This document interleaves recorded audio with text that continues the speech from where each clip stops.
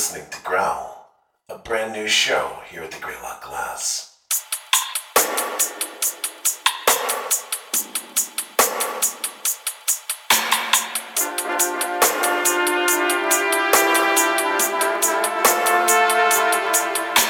Money is a terrible thing. Make one weep while the other one sing. Pick a brother for a diamond ring. Oh, money is a terrible thing. Money is a terrible thing. Oh, money is a terrible thing. Money is a terrible thing. Oh, money is a terrible thing. Today is Monday, September 26th, 2016. You're listening to the very first episode of Growl, the program that invites you to get your hackles up about the issues that matter to the planet and society. I'm your host, Jason Velasquez, and I thank you for tuning in. The name, Growl, is an offshoot of my alternate personality as DJ Mongrel of the podcast The Mongrels Howl, in hibernation lo these 10 long years. That our very first guest is named Wolff is a serendipitous added bonus that I'll gladly take. I first heard Richard Wolff speak on an episode of alternative radio entitled Capitalism, Fantasies and Realities. I thought at the moment that the show came on, not in the mood to hear another dry diatribe against an economic system that has so obviously blown a gasket. The facts were plain. The evidence was all around us, and yet such a tiny fraction of the American population seemed to have a clue that I couldn't fathom how another academic exploration of the subject was going to do anybody any good. And I had to admit to my shame that I wasn't yet familiar with the work of Richard Wolff as co-founder of Democracy at Work, or his scholarship as Professor of Economics Emeritus at the University of Massachusetts, Amherst, where he taught economics from 1973 to 2008. Nor was I aware of his position as visiting professor in the graduate program in international affairs at the New School University in New York. Some days I wonder what, if anything, I do know. Of course, I don't recall David Bar-Samyan or his featured guests and speakers ever letting me down, so I made up my mind to give the program 5 minutes to convince me. Well, I only needed 90 seconds. The lecture was exactly what I needed to hear. Laugh out loud, if at times gallows humor, softens the dizzyingly broad and deep trajectory of the economic tour Richard Wolff takes the audience on at breakneck speed. The humor, however, does nothing to blunt the edge of the tools that he uses to dissect the beast that is a winner-take-all capitalism that cares little about the empty shells left behind that were once people, communities, and even countries. On the basis of that 1-hour program, I knew I had to have Richard on as a guest of some show here at the Greylock Glass. More importantly, his words and the excellent delivery of the thoughts contained helped me to realize that I'd been waging a war within myself, and that the battleground was the Greylock Glass. I had been infected with the myth of objective journalism long ago and was still trying to create a media outlet that represented the fulcrum of the seesaw. I began to see, beginning with that episode of AR, that the Earth doesn't need any more well-intentioned but misguided information delivery technicians. The machine of objective journalism had been allowing wholesale social and environmental atrocities for decades under the guise of impartiality. Truthfully, I'd been feeling the pull of advocacy journalism for a while and had in fact been drifting in that direction off and on. Well, after spending some time talking with Dr. Wolff during our interview, I began to mull over the idea that my own particular mission was to use the Greylock Glass to help drag news and issues reporting back as much to the left as possible, if only so that the body of content as a whole isn't quite so far to the right of center all the time. The outcome of all that hand-wringing? Well, I embraced my inner critical theorist and accepted the reality that this publication was always destined to champion underdog progressive social causes anyway. The other upshot of our conversation is that Richard invited me to carry his weekly radio show, Economic Update with Richard Wolff, on our live streaming channel, and I'm honored to make this fascinating look at the economic issues of the day available to you, our listeners, and hope that you'll let us know what you think. We're airing the program weekly on Friday at 10 a.m. Eastern Standard Time and repeating it on Monday at 2 p.m. Give it a listen on our live streaming page. What you're listening to now, however, Growl, is the embodiment of that decision that I made to consciously abandon an unattainable standard of objectivity. Some of my guests will share my viewpoints, and some will be tenaciously opposed to them, but all will know where I stand on the issue at hand. I hope you enjoy this unapologetic new offering from the Greylock Glass, and I'm proud to introduce, as our first guest, Dr. Richard Wolff. Richard Wolff, it's really great having you on the Greylock Glass. Thanks so much for being with us. My pleasure. Thank you for inviting me. It's great that we have I guess, what are we going to call you? An honorary resident of the Berkshires here with, yeah. I am certainly honored to be somebody who has lived a good part of my life in the eastern part, if I can say it. Sure. Over by Greenfield and that part of Western Mass. But it's a beautiful part of the country, and I've been very happy having a time to spend there, partly as a professor at UMass in Amherst, and partly at a home that my in-laws purchased years ago to take advantage of the beauty. Yeah, in the foothills of the Berkshires. The time that you spent at UMass, we might as well talk a little bit about that, because UMass is such a powerhouse, an educational powerhouse, and has been for years over in Amherst. When did you start there? I began as a professor of economics in 1973, and I taught there continuously until 2008. So it's 35 years. 35 years. I'm guessing that probably you've seen some changes in not just the technology and thing, but also probably student attitudes in 35 years.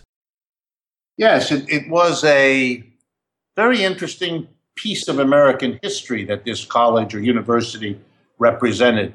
Like so many state universities, it really didn't exist that way until after World War II. Before that, it had been mostly a farming college. That is, it was an institution designed to help farmers with technical problems of growing crops and raising animals and so on.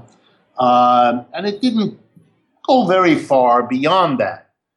After World War II, when the war was over, and the combination of the government's support for people, things like the GI Bill of Rights that sent all the returning soldiers to school at the government's expense, you had a generation of young people beginning to have children who wanted a college education in a way that the mass of Americans never thought would be in their lives. College was something for rich people, almost exclusively.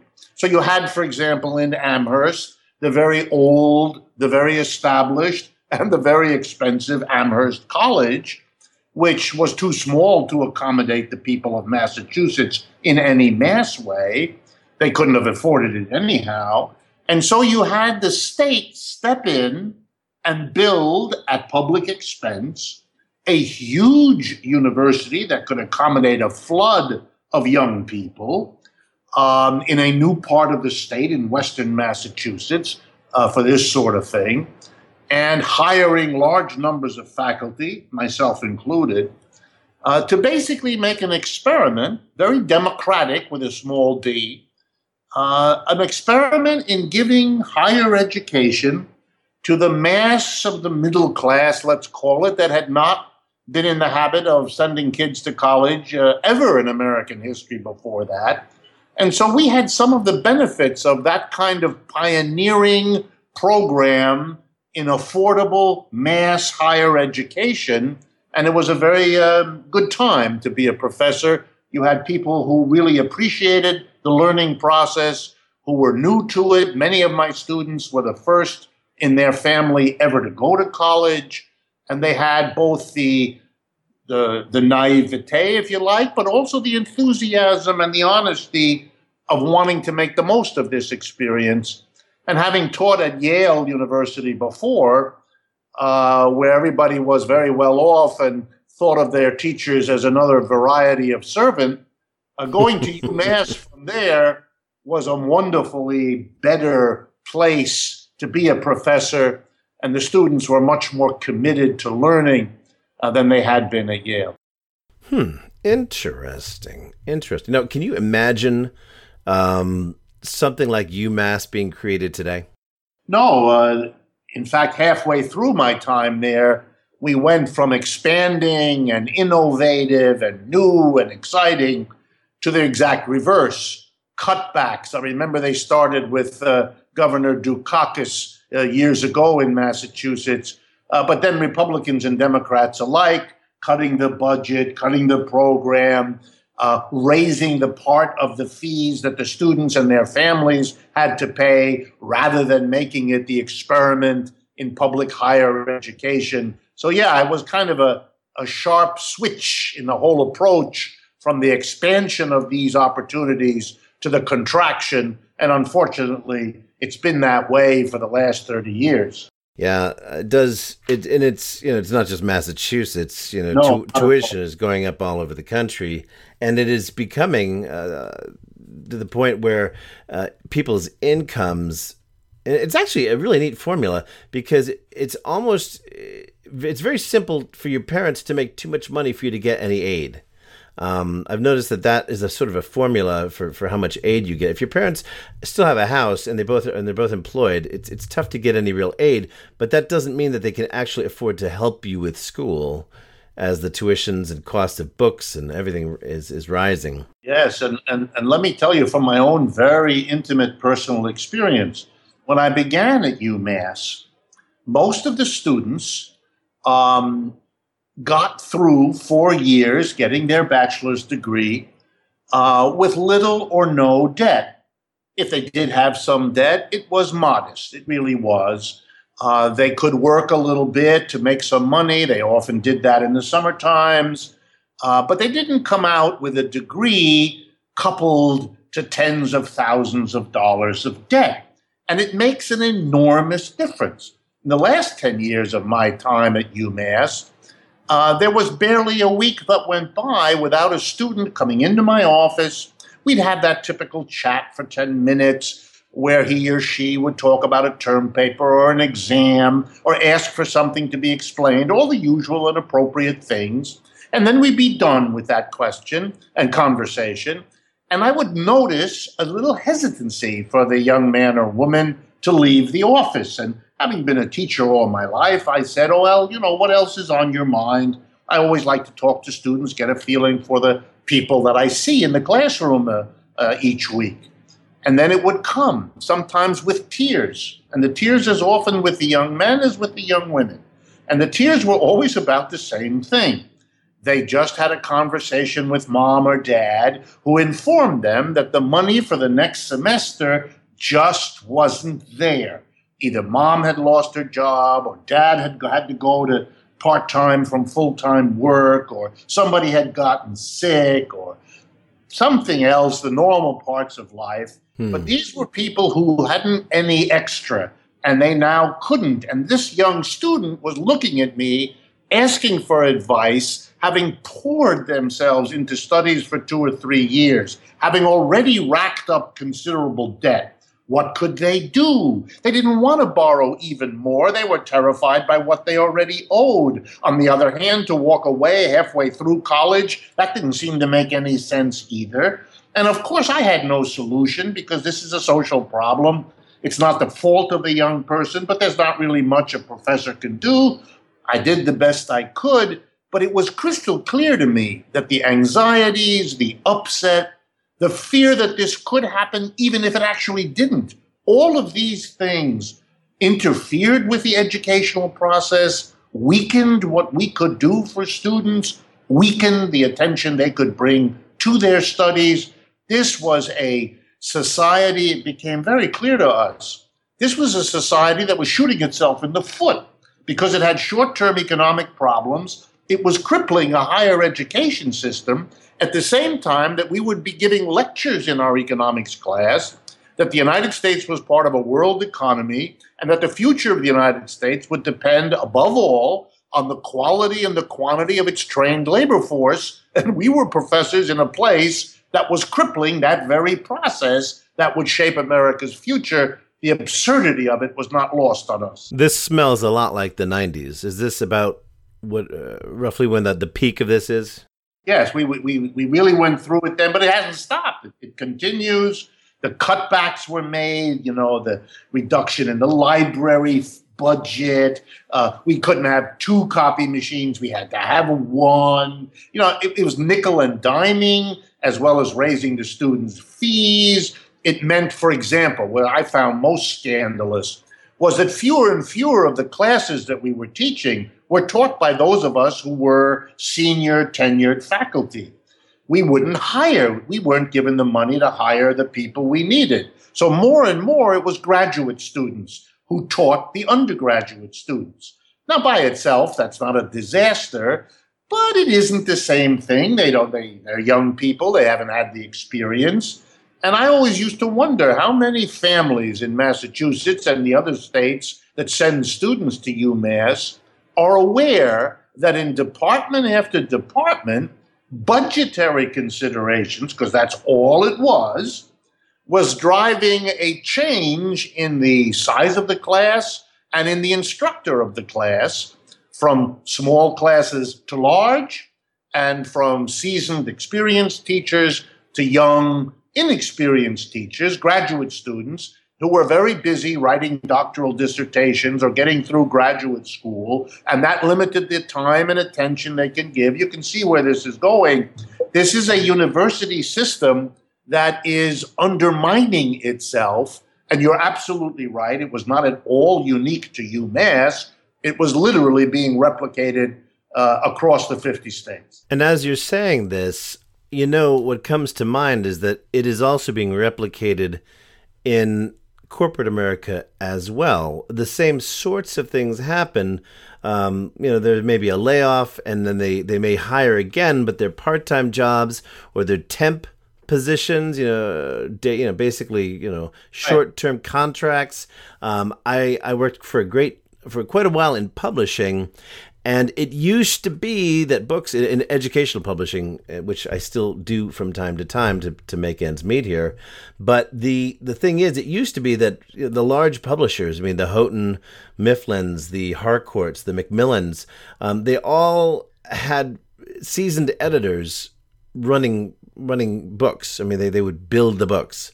And then over time, especially from the mid to late 90s forward, more and more they would either farm it out to developers, companies that basically just put things together, these books together, or they would just rely on freelancers. So it seems like it is being mirrored in different industries, wherein they say, we could do it cheaper if we could just get rid of the people with experience and expertise. Absolutely, and the university is not the only place where this is happening, but it's happening with a vengeance.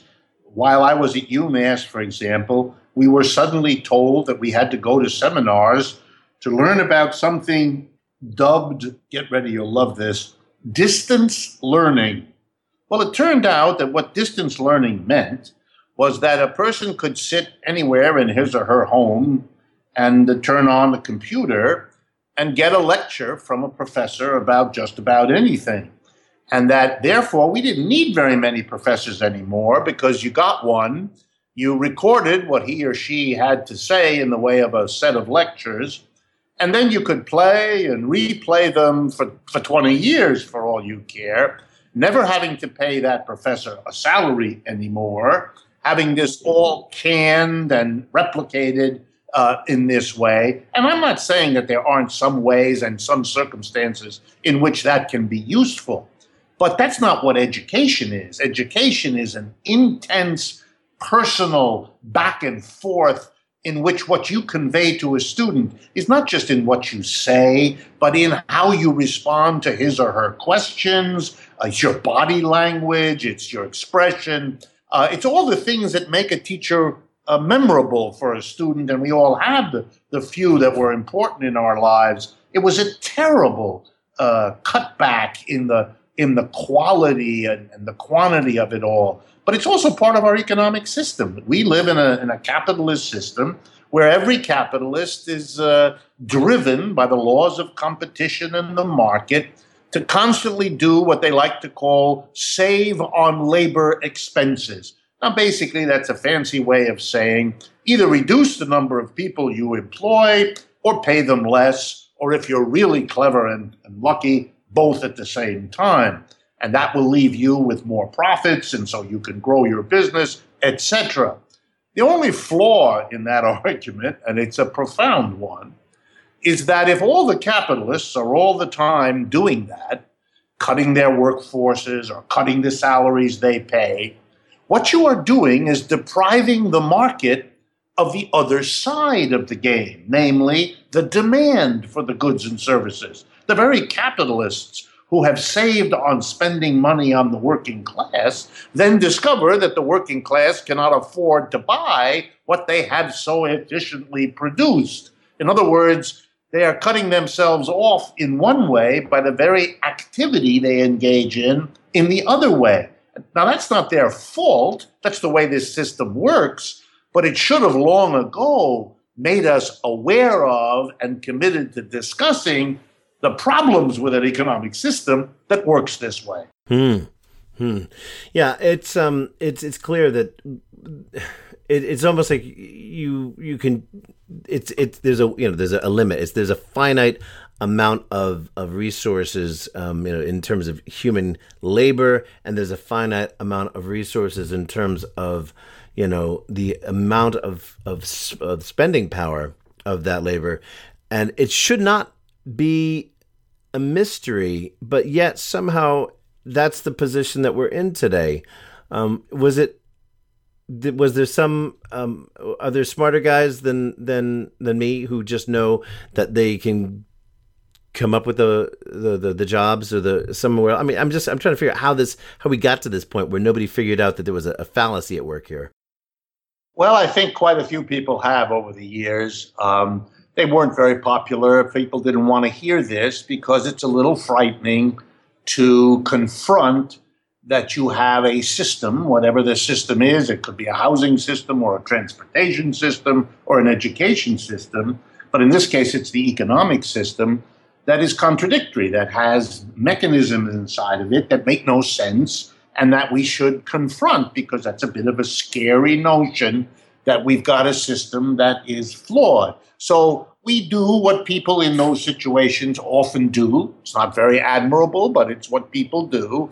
And we call it the practice of denial. You pretend it isn't there and hope that by pretending that, it will actually disappear. Of course, that doesn't work. And the way that presents itself in economics is what we call the business cycle. Every few years, businesses that have grown because they've saved on labor and made more profits and invested in their company discover that they've expanded a company and they can't sell the output because the very people who would buy from them have either lost their jobs or gone on part-time or had their salary cut and therefore can't afford it. This is a tragic way to come up against this system. You think if it happens over and over again, and by the way, our capitalist system has an economic downturn every 3 to 7 years, and it's been doing it for 200 years. So it's not as though I'm telling anybody anything that isn't well known. You might have thought that given that experience and knowing, for example, that on occasion these economic downturns can be awful. They can last a long time. They can throw out of work millions of people. The biggest one to this date, 1929 to 41, the Great Depression. And the second worst one we're in right now, the one since 2008. You'd think maybe denial might be dissolving, breaking up, and coming to terms with we got a system that's a problem. And indeed, that is happening now, as it did in the 1930s. But it is sad that it has taken so long, that it has cost so much heartache and loss of jobs and deferred lives and educations for people to begin in significant numbers to recognize that we really have a system problem, and there really is no shorthand, clever gimmick that's going to get us out of having to deal with that problem unless we're prepared to live in an economy that is taking away from most of us year by year more and more. I mean, the stories are really grim. This is the first generation of college kids that are coming out of school with $50, $60, $100,000 worth of debt. We haven't begun to understand what that means in a society. We're beginning to see that people are postponing getting married. They're postponing or simply giving up on having children. They can't afford to buy their own home. These things will ramify and work their way through the society, but we are doing this left and right. The number of Americans with a pension has been collapsing now for 25 years. Public pensions are very weak and being cut back. Private pensions have shifted from what's called defined benefit, where you know what you're going to get when you retire, to something called defined contribution, where a certain amount of money is put in. But how much there'll be when you need it and retire, nobody knows, is dependent on the volatility of the stock market, etc. We are, in a sense, and Americans feel this, we're being bitten, if you like, by insects. And any one bite is small, but the accumulation of the bites, of the little this taken away and that taken away and the next thing taken away, it all adds up. And it puts everyone in a vice of growing difficulty.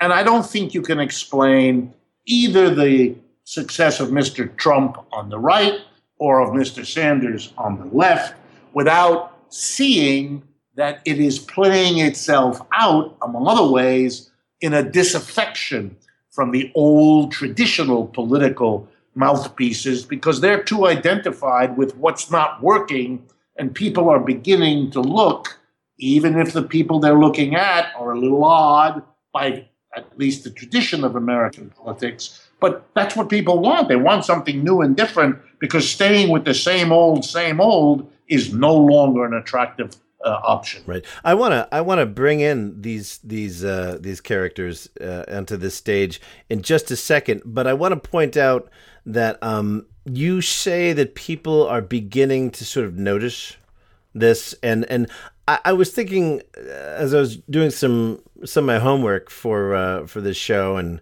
it kind of, as it often does, as I start reading and I start going down one rabbit trail and then another rabbit trail, and I ended up back in the days of NAFTA. I was reading about the things that people were saying at the time to sell the idea of the North American Free Trade Agreement, and then the realities that we have seen played out over the last 25 years or more. So, I mean, we were told that NAFTA was going to do? It was going to allow people south of the border to get jobs that would allow them to buy our products. Therefore, we would have more jobs. I mean, that was basically what they said was going to happen. That's not what happened. And I think that people are finally saying, you know what? That didn't happen. Our economies, our communities are decimated. And now you're telling me that there's this new thing, which is a lot of people are calling NAFTA on steroids, called the TPP. And that, well, I mean, actually, they're not even talking about it because the whole thing has been negotiated in secret most of the time. What do you know about that? Because I want to talk about what it means. We'll look at the candidates through the lens of the TPP, but just give us a brief overview of what people at the minimum should know about it, the Trans-Pacific Partnership. Absolutely. Let's start with the NAFTA, because you're quite right to root it in that history, and it'll help people to understand.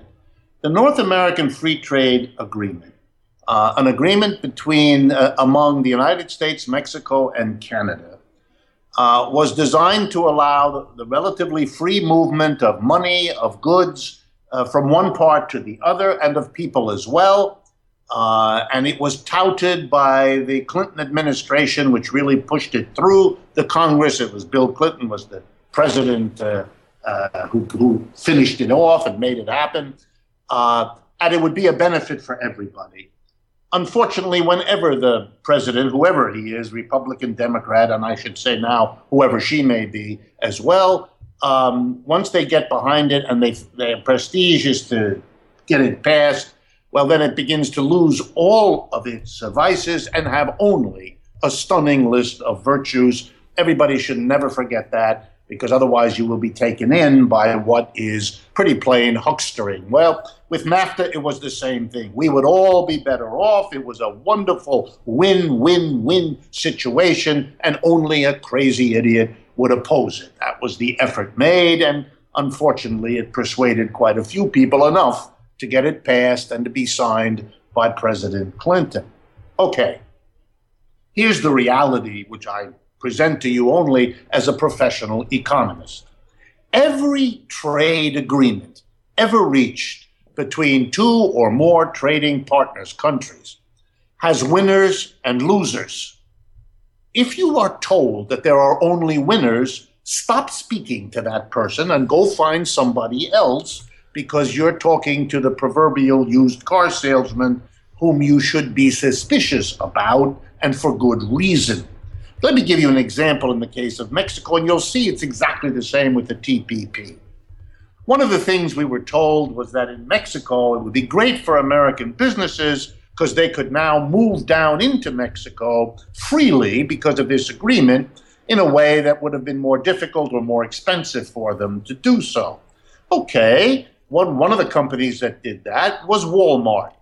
It moved on a massive way into Mexico, setting up its big department stores on the model of what we know here in the United States.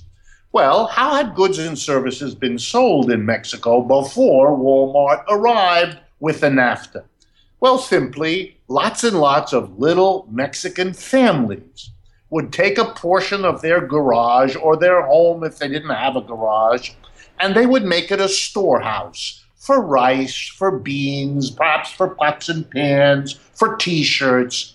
In other words, every little Mexican village had dozens of families who were what we call merchants, small shopkeepers, small merchants, who made a living by buying these goods wholesale and reselling them to their friends and neighbors in the village and making a living off the difference. When Walmart came in and built a big store, it could undercharge these little folks, and they were all driven out of business. Had Mexico had a boom as a result, which it didn't, maybe those millions of wiped out small shopkeepers would have been able to stay in Mexico. But with the destruction of their way of life by the big, powerful, money-rich competitor from the north, Walmart, these people basically had the following choice. Stay in Mexico, where you were born and were comfortable and had your family, friends, church, and community, but with no income, and therefore highly likely to be unspeakably poor, if not dead. Or take your life in your hands and run across the border into Texas or New Mexico or Arizona, looking for work in the much richer country of the north. To nobody's surprise, whoever thought this through, millions of the Mexicans, people, began to do exactly the latter. They came across the border in record numbers, desperate for the work they needed, and of course, willing to work wherever an American employer saw an opportunity to make more money by laying off a Native American who would have demanded a wage typical for that, and hiring instead a desperate Mexican or Central American, often without exactly the right papers to be here and therefore doubly vulnerable. You get the picture. It's what happened. We have been wrestling with the immigration problem ever since. We've been wrestling with the social dislocations ever since. All of that is a result of NAFTA, but we still are told that somehow, by some magical calculation, which I have never seen, and I've looked, this is somehow all overwhelmed by the good things that happened, say, to the Walmarts of this world. Well, let's be fair. It was profitable for Walmart.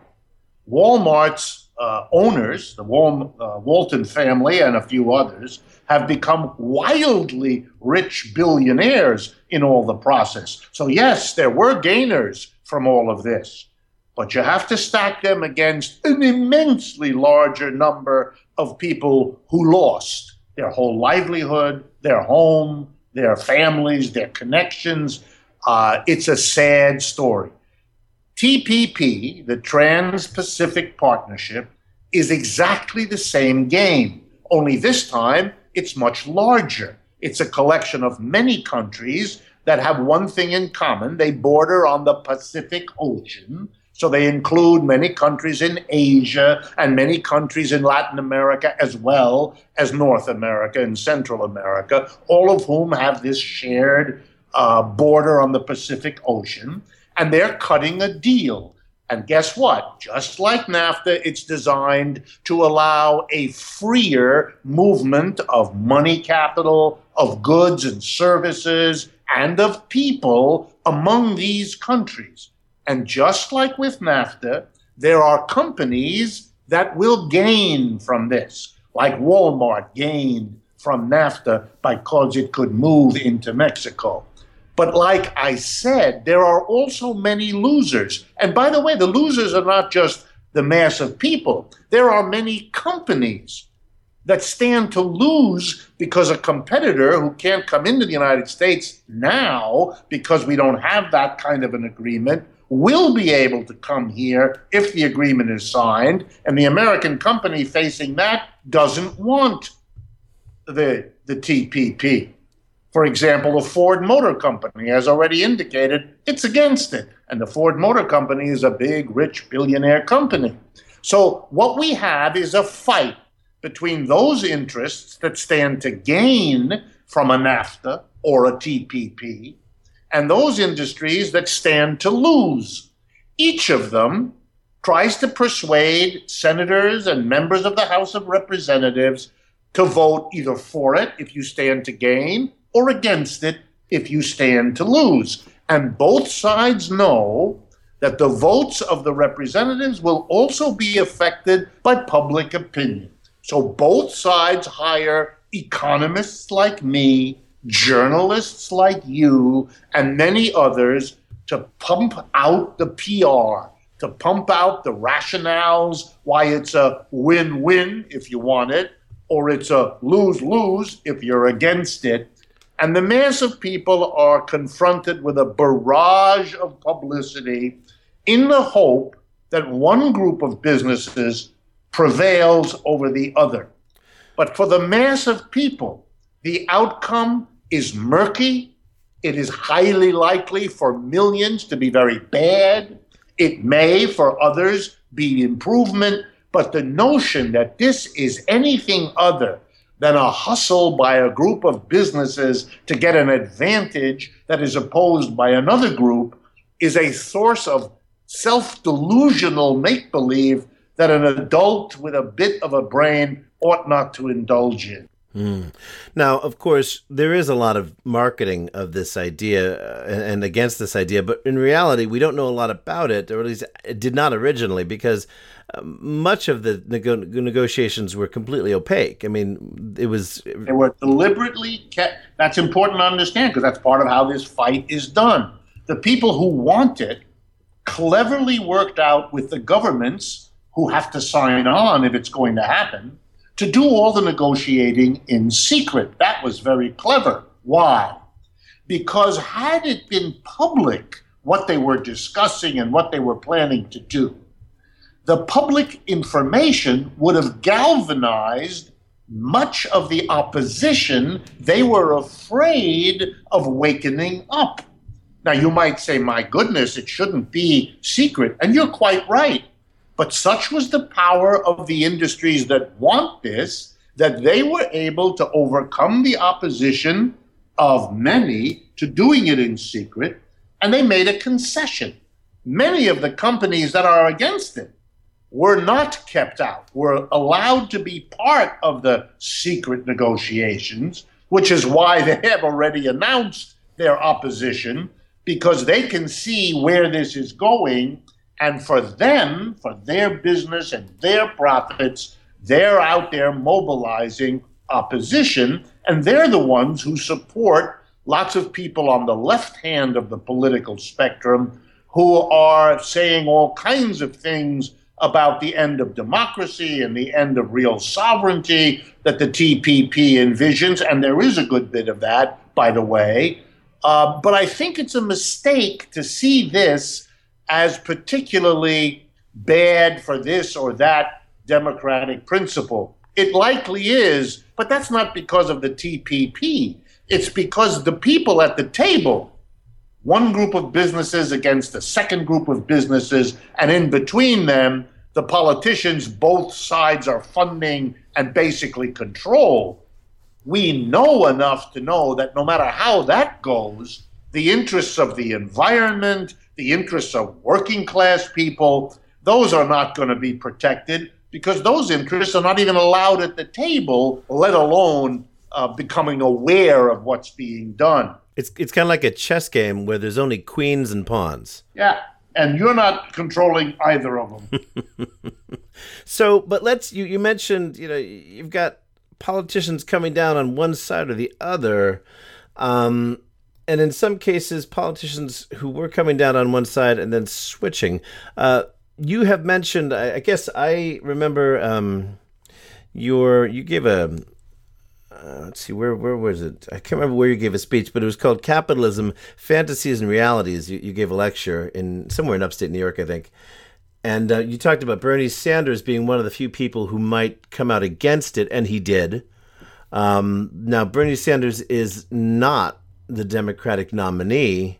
Hillary Rodham Clinton is. She spent quite a bit of the last 8 years in favor of the TPP, but today she's not in favor of it. What do we make of that? Well, I think what we have is, again, what we were talking about at the beginning. We're having more and more Americans, how shall I put it politely, disgusted by all of this, angry, personally aggrieved because of what's happened to them in their job lives or their income lives or the debts of their kids or however this plays out in each person's unique life.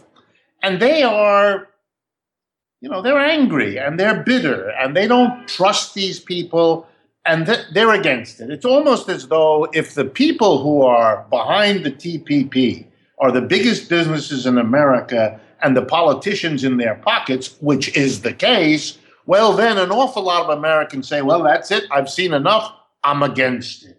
And so when Mr. Sanders, who has other reasons for being against it, when he announced clearly that this is no good and he doesn't want it, what it did was to say to an awful lot of Americans, oh, good, finally a politician who's enough on the outs to be pointing the finger at this hustle that's being perpetrated on us and to stand against it.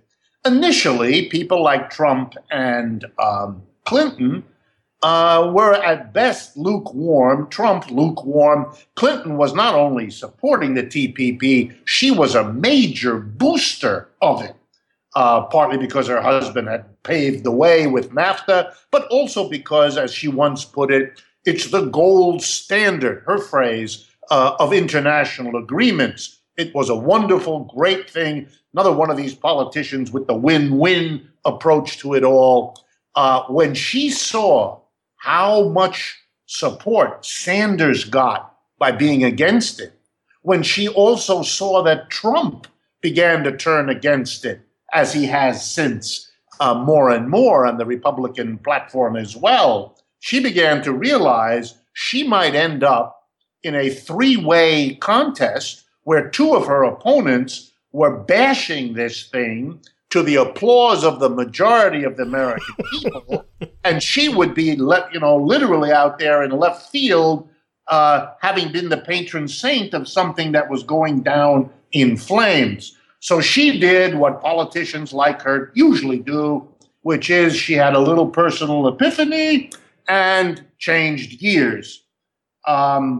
She's done that many times. She's not the only one. That doesn't make her unique. But, it reminds me to remind the people listening to this that American politicians have long ago come to the following conclusion, and this is nearly all of the major ones. The name of the game is to raise enough money so that any position you took in the past that might be an embarrassment today can be drowned out in paid advertisements that will make people forget it, see it in a new light, overwhelm it with an alternative, and that's how you play the game.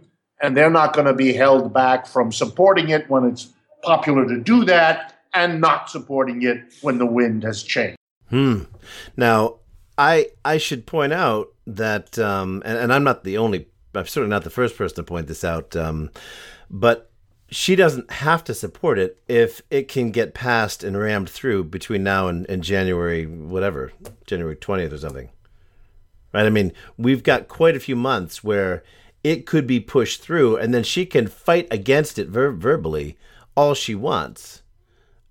But as long as it doesn't happen until her watch, as long as it doesn't happen on her watch, as long as it happens before it, she can just shake her head and say, "Oh, what a terrible train!" But it's here. It's that's what we have to deal with. That's what we have to work with. And then she can basically say, "Well, what could I do? I wasn't president at the time. It got passed." Do you see that? Yes, those kinds of maneuvers and games are regularly played in Washington, and I'm not here to tell you that one is out of the question. It isn't. It might be done. I think the Republicans would be unlikely to make things so terribly convenient for her if she becomes the person who wins the election. I don't know. She's going to have problems not just with whatever the Republicans throw against her, but a strong part of the Democratic Party, the part to her left, is now, many of them, gone on record pretty much against it. They would have a bit of a harder time raising the money needed to put a veneer over their switcheroo, if that's what they're planning to do. So she has her work cut out for her, and she is now afraid. You can see it in her behavior all the time. She's afraid that between the disaffected Americans that are going to vote for Trump and the disaffected Americans that already did vote for Sanders, she does not want to give these people more reason to dislike her, to turn away from her, to vote against her. She has terrible polling numbers in terms of trustworthiness already. And she has to be very careful. And were she to do what you suggest, and were she to be exposed as doing that, which is almost certain to happen, this is a dangerous game. It actually allows me to say something which is important. Whoever wins, whether it's Trump or Clinton, and whatever the votes that Johnson and Jill Stein get as third and fourth parties, if it is likely to be Trump and Clinton, which I believe is the case, either one of them will come into office as one of the weakest newly elected presidents in American history. I mean, these are two people whose numbers, in terms of their trustworthiness, their reliability, their honesty, their approval on the part of the mass of people, is already abysmal. And this is a time of great difficulty for the United States, abroad, at home, economically, politically, culturally. It is a very strange phenomenon to have a person at the top of your political system with that much distaste, disapproval, or even stronger words. And that'll be the case either way. For them to start diddling around with TPP and reversing themselves would be adding fuel to an already scary fire. It's also a little bit of an opportunity. Assuming that it's either Trump or Clinton, it's an opportunity for the public to maybe exert a little bit of influence through various means. No? Absolutely. And you're going to see that. You're going to see it either way. My guess is that, again, using the two outliers from this new election scenario in our country, Trump on the one hand and Sanders on the other, the temptation for either of them or the people who are like them who come after them to go over the heads of the existing political system, to appeal directly to the mass of people, that temptation is now 1,000 times stronger than it was a year ago, because those two people who have been dismissed as outside the mainstream, as at the margins, as unelectable, have proven the opposite of all of that. And there's going to be a strong temptation to say there are millions of Americans out there who support that kind of thing, on the left in its way, on the right in its way. And we're not going to work through the normal channels of Washington politics, of the two big party establishments, because they want to lock us all up in the little game they've had going for 50 years. But that's not the game for us. That's the game that excludes us. So we're going to go right over it. We're going to see a politics that is anti-establishment and going directly to the mass of people, which modern technology, social media, and so on make much easier than it used to be anyway. Look, the example is England. The entire establishment, both the Conservative Party and the Labour Party, overwhelmed the British people with the arguments about why staying in Europe was a win-win and voting against staying in Europe was a lose-lose. They even brought President Obama over there before the election to throw his weight behind it, which, by mistaken miscalculation, he did. And the end result was that, if you pardon my expression, the British people said, wow, we're not even that interested in whether we're in or out of the European Union. It doesn't matter all that much. But this vote has become an opportunity for us to thumb our nose at the establishment of both parties, the comfortable London operation that runs this country, and we're not going to miss an opportunity. And they defeated them soundly, changing British history forever. I think the United States is right behind them. The form it'll take here is different, but the same pressures, the same anger has been building here. And it seems obvious to me that the only surprise will be the particular moment it expresses itself. Well, Richard, I've kept you on the phone longer than I said I would, but I did want to give you a chance because I know you've got somewhere you've got to be. I wanted to talk about Democracy at Work. Good. Democracy at Work is very simple. It's an organization. It's about 4 years old. It is focused on the radio program Economic Update that is played around the country on 63 stations these days. It is building organizations in many American cities now.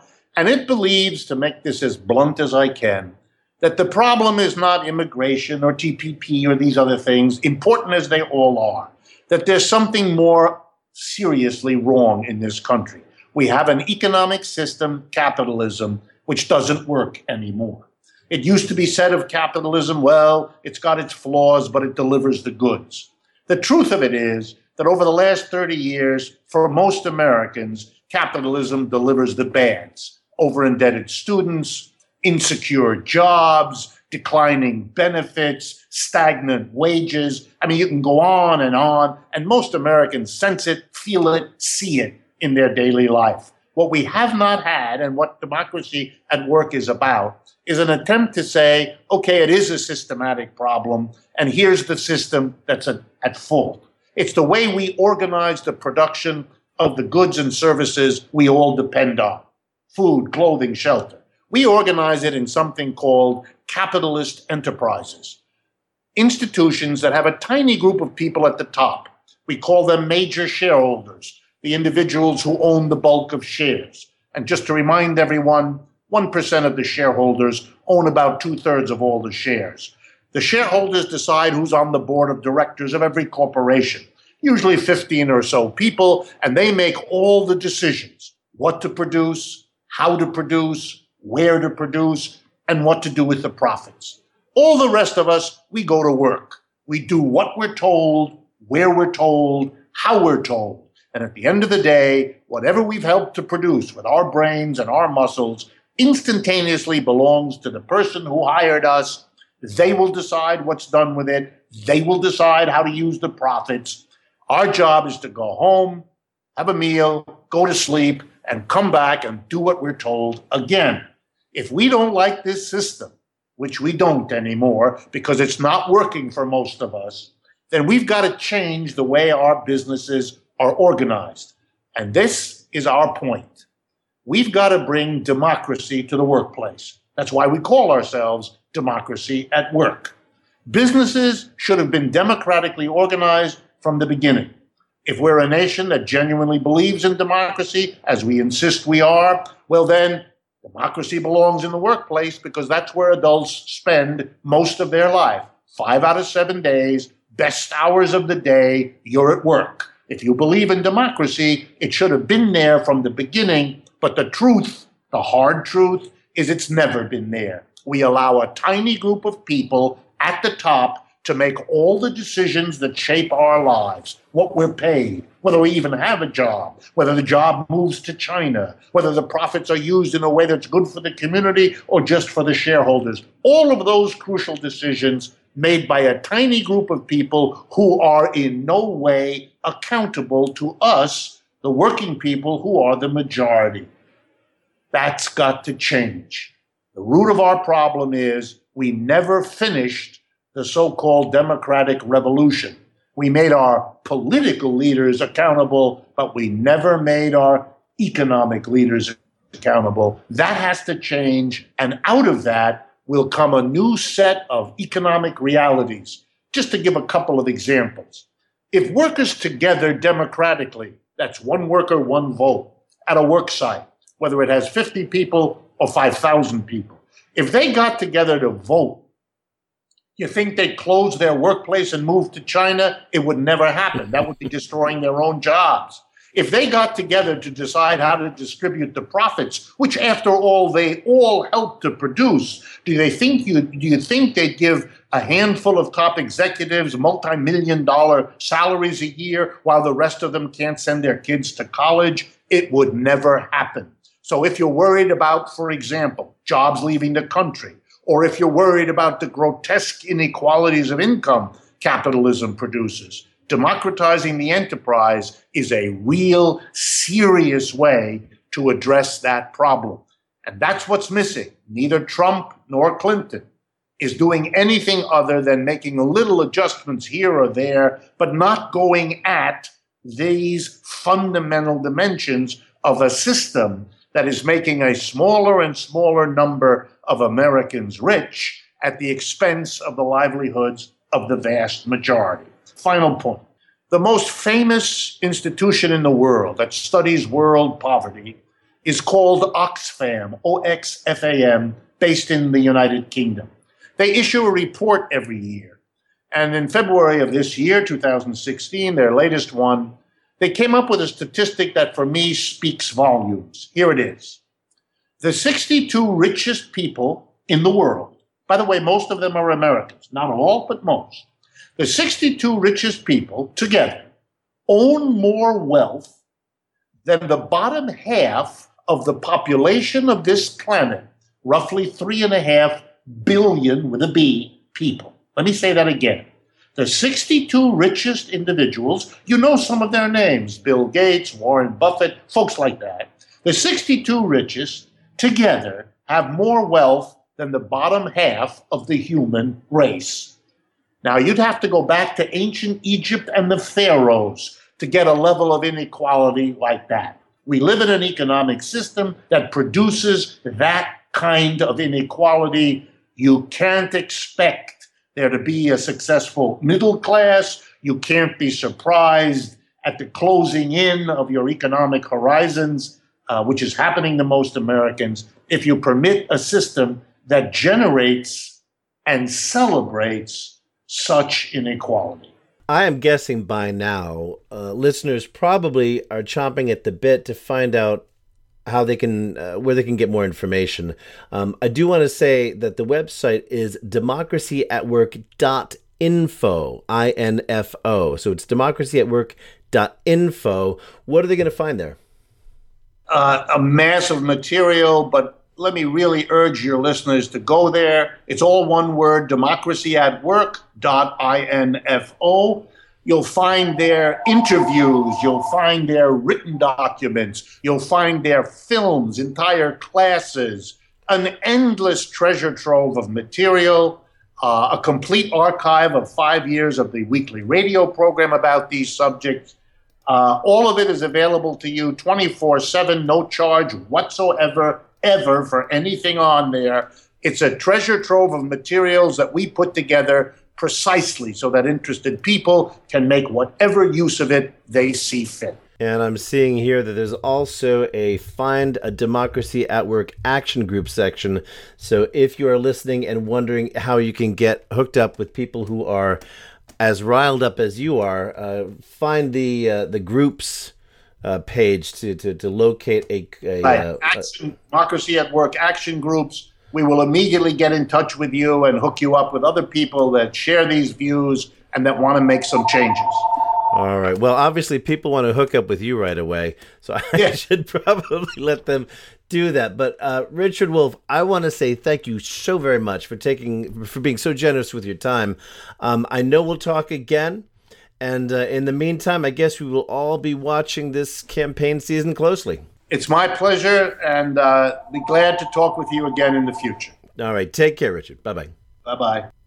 And that was episode number 1 of Growl here at the Greylock Glass. I hope you enjoyed that conversation with Dr. Richard Wolff.